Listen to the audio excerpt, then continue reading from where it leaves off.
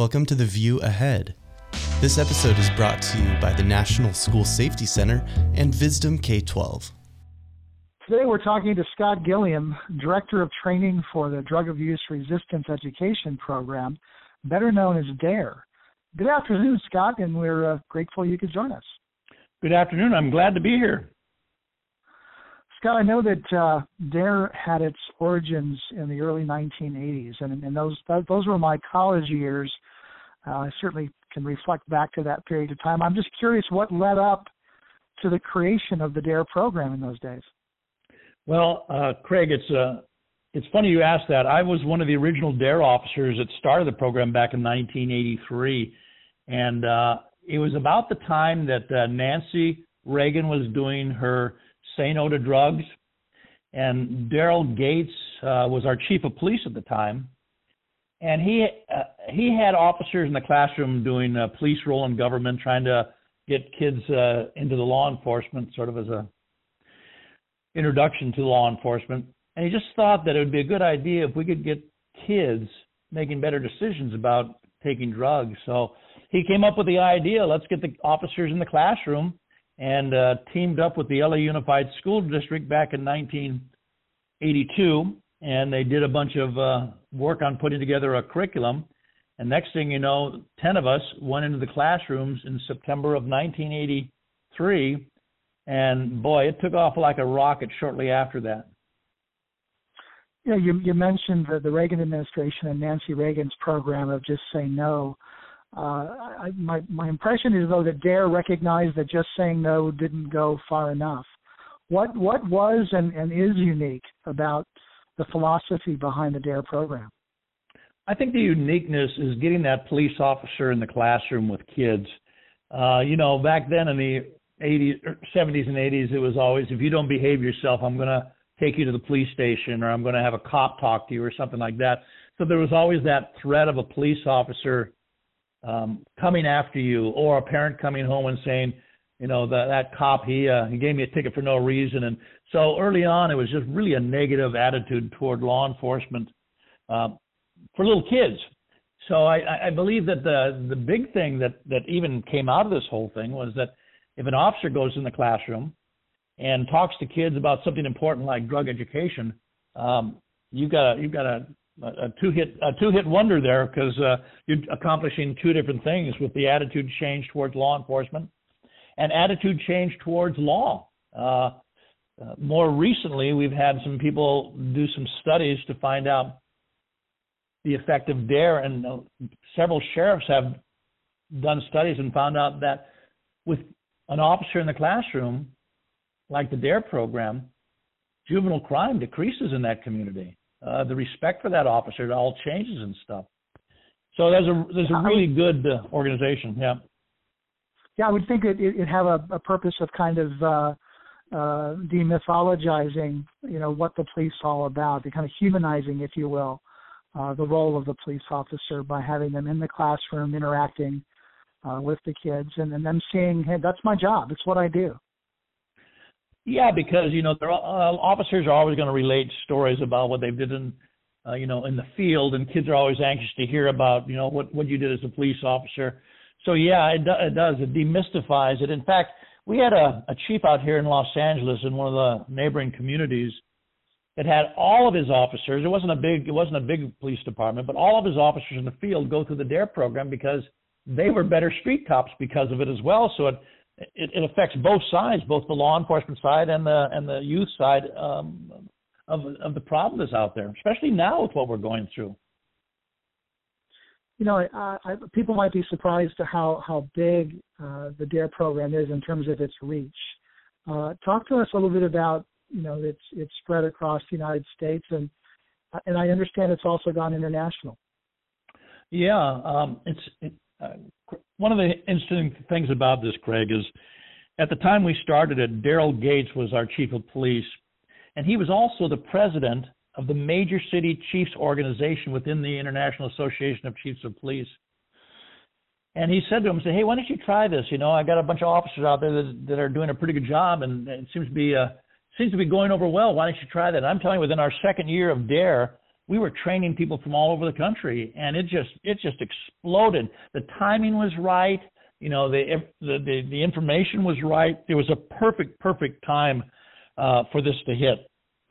And we've trained over, I'm guessing, it's a good guess, but we've probably trained over 80,000 police officers. They're not all teaching still, but in our 30 years, we've got over 80,000 officers just in the United States that are teaching the program or have taught the program.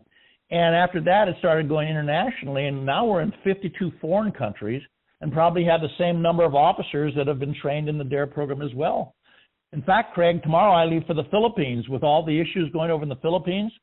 Not only are they trying to stop the spread of the drug dealers and stuff, but they want to have something preventive as well. And so we're going to go over there in the next couple of weeks and train 72 national police officers in the D.A.R.E program, hopefully to address the other side of the issue with law enforcement in the Philippines.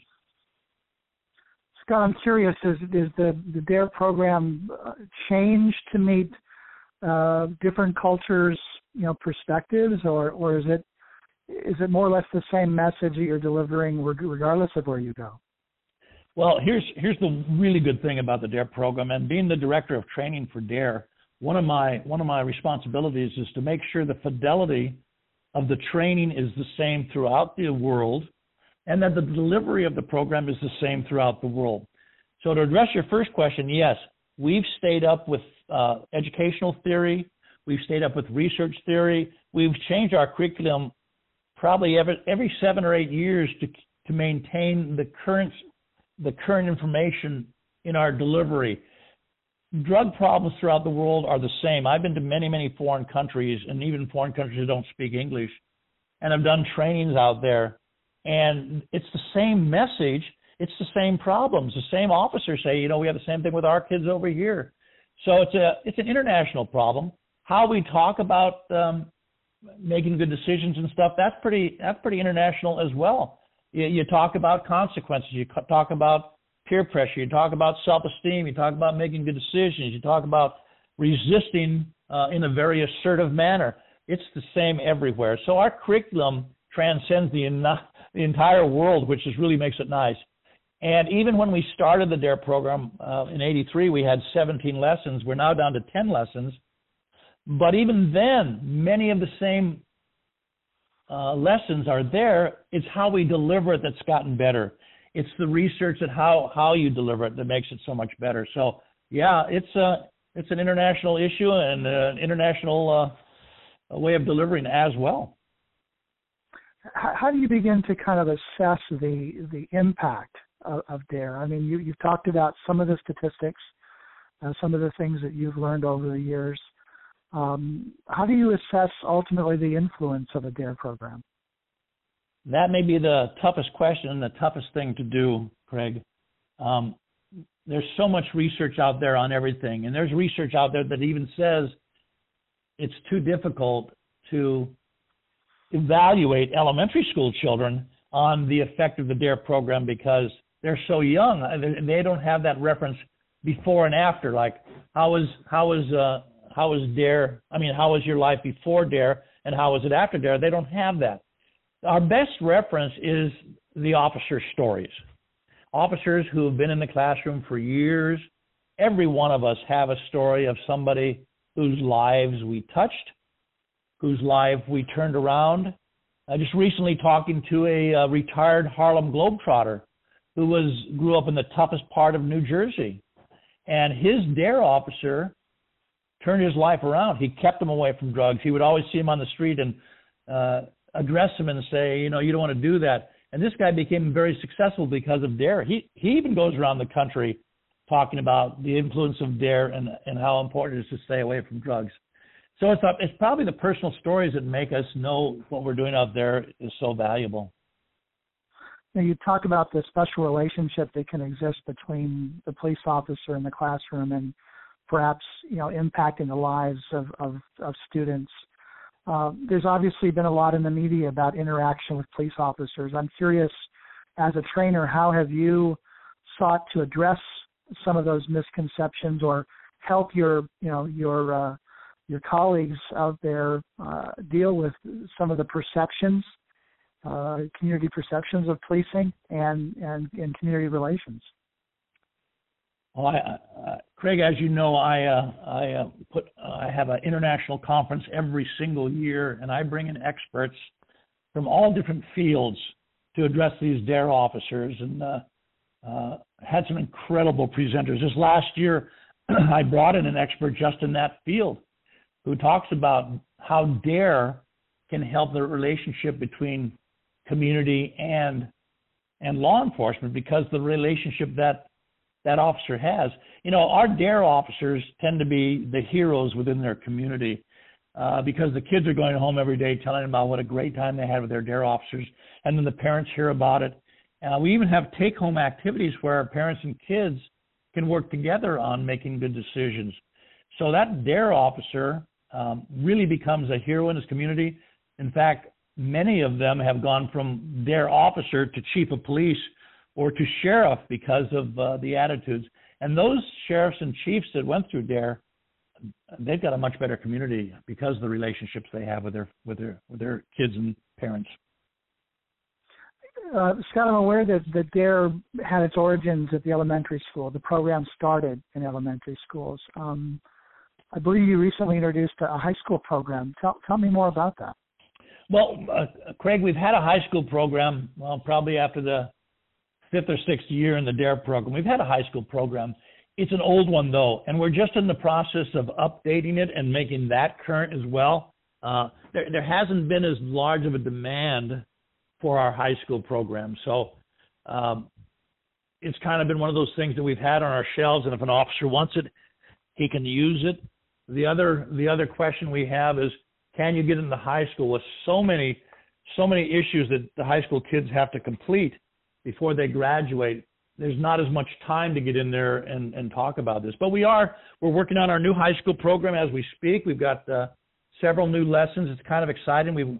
We're kind of going into the internet as well, where kids are doing some self-taught pieces in between the officer's introduction and conclusion to the training. So yeah, we're working on that, and we hope to have it out maybe by the end of November.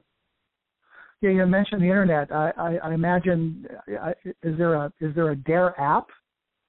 Yeah, we again, this is fairly new. We're trying to keep up with all technology, and a year and a half ago we started working on the D.A.R.E app, where students can actually complete the D.A.R.E program through an app online and work on it at home. And the officer comes in and that computer gets opened up, and they can actually complete their D.A.R.E workbook and the activities that are in the program as well. So that, again, we're trying to keep up with all the latest stuff and stay ahead of the curve. Being one of the founders, Scott, and having the ability to kind of look backwards and see how far the D.A.R.E program has gone and how you've adapted to the changes in our culture and our communities. I'm curious, what do you anticipate in the near future? Not that you have a crystal ball, but as you look down the horizon and think about D.A.R.E, what's in the future for D.A.R.E? Well, here's my belief. There are some issues going around this country about police officers, and it just seems that the only thing they're putting on the media nowadays is how policemen are doing the wrong thing. I got to tell you, that is such. I mean, there's so few and far between that officers are doing those mistakes. If they are mistakes, we don't even know that. It's just how the media presents it. We're finding that there's now kind of a new resurgence of the D.A.R.E program. There's more officers getting trained again in D.A.R.E, and our training is now expanding a little bit. I was just back in Mississippi last week working with their training team, and they've got a full group of officers that are going through the program that have never had D.A.R.E or had it years ago and are coming back to D.A.R.E. So I think the expansion of D.A.R.E again is going to help with some of the issues that communities are facing and how they're viewing officers in such a negative light. Police officers have a really, really tough job. I was a policeman for 20 years in Los Angeles. It's not an easy job. You have to make split-second decisions that sometimes are life-changing, sometimes are deadly. But cops are out there doing the best they can, cops have fears when they're in the field as well. I mean, they get nervous, they get scared. And so with a better relationship between community and officers, I think that's going to be really one of the ways we can help the situation that's going on in our country right now and make it better for everybody. And certainly D.A.R.E is a big part of drawing those lines between community and policing. Yeah, in 1991, we had a little incident with a guy by the name of Rodney King, and it showed a little police brutality on video, and that was the first time that came out. I can honestly tell you that changed law enforcement across the nation, even around the world, how they deal with people they pull over and stuff. That was a major change. But during that time, and we had our little riots after that, but during that time, federal government sent out a guy named Christopher who did an evaluation of the LAPD. It was called the Christopher Commission. And even though there were some very critical things about the use of force in that commission report, the one thing that stood out was that the D.A.R.E program, even back in 91, was recognized as one of the best community-based policing programs anywhere. And so we got a little kudos for that. And I think if a chief of police or a sheriff can look into the future, they may want to do something that's preventive rather than always trying to just, arrest people and trying to stop it at the back. And if we can do some preventive stuff on the front side and help kids make better decisions in every area, not just drugs, but how they are in public, I think we got a much better chance of resolving some of the issues we got going right now. Well, clearly D.A.R.E has been a force for good for these past 30 years and continues to be into the future as you develop your new high school program, as you move into the new technology, the social media environment. So we appreciate the opportunity to get more information on D.A.R.E. We've been talking to Scott Gilliam, Director of Training for the D.A.R.E program. Thanks again, Scott. Thank you very much, and please visit our website. It's simple, D.A.R.E.org, if you want any further information.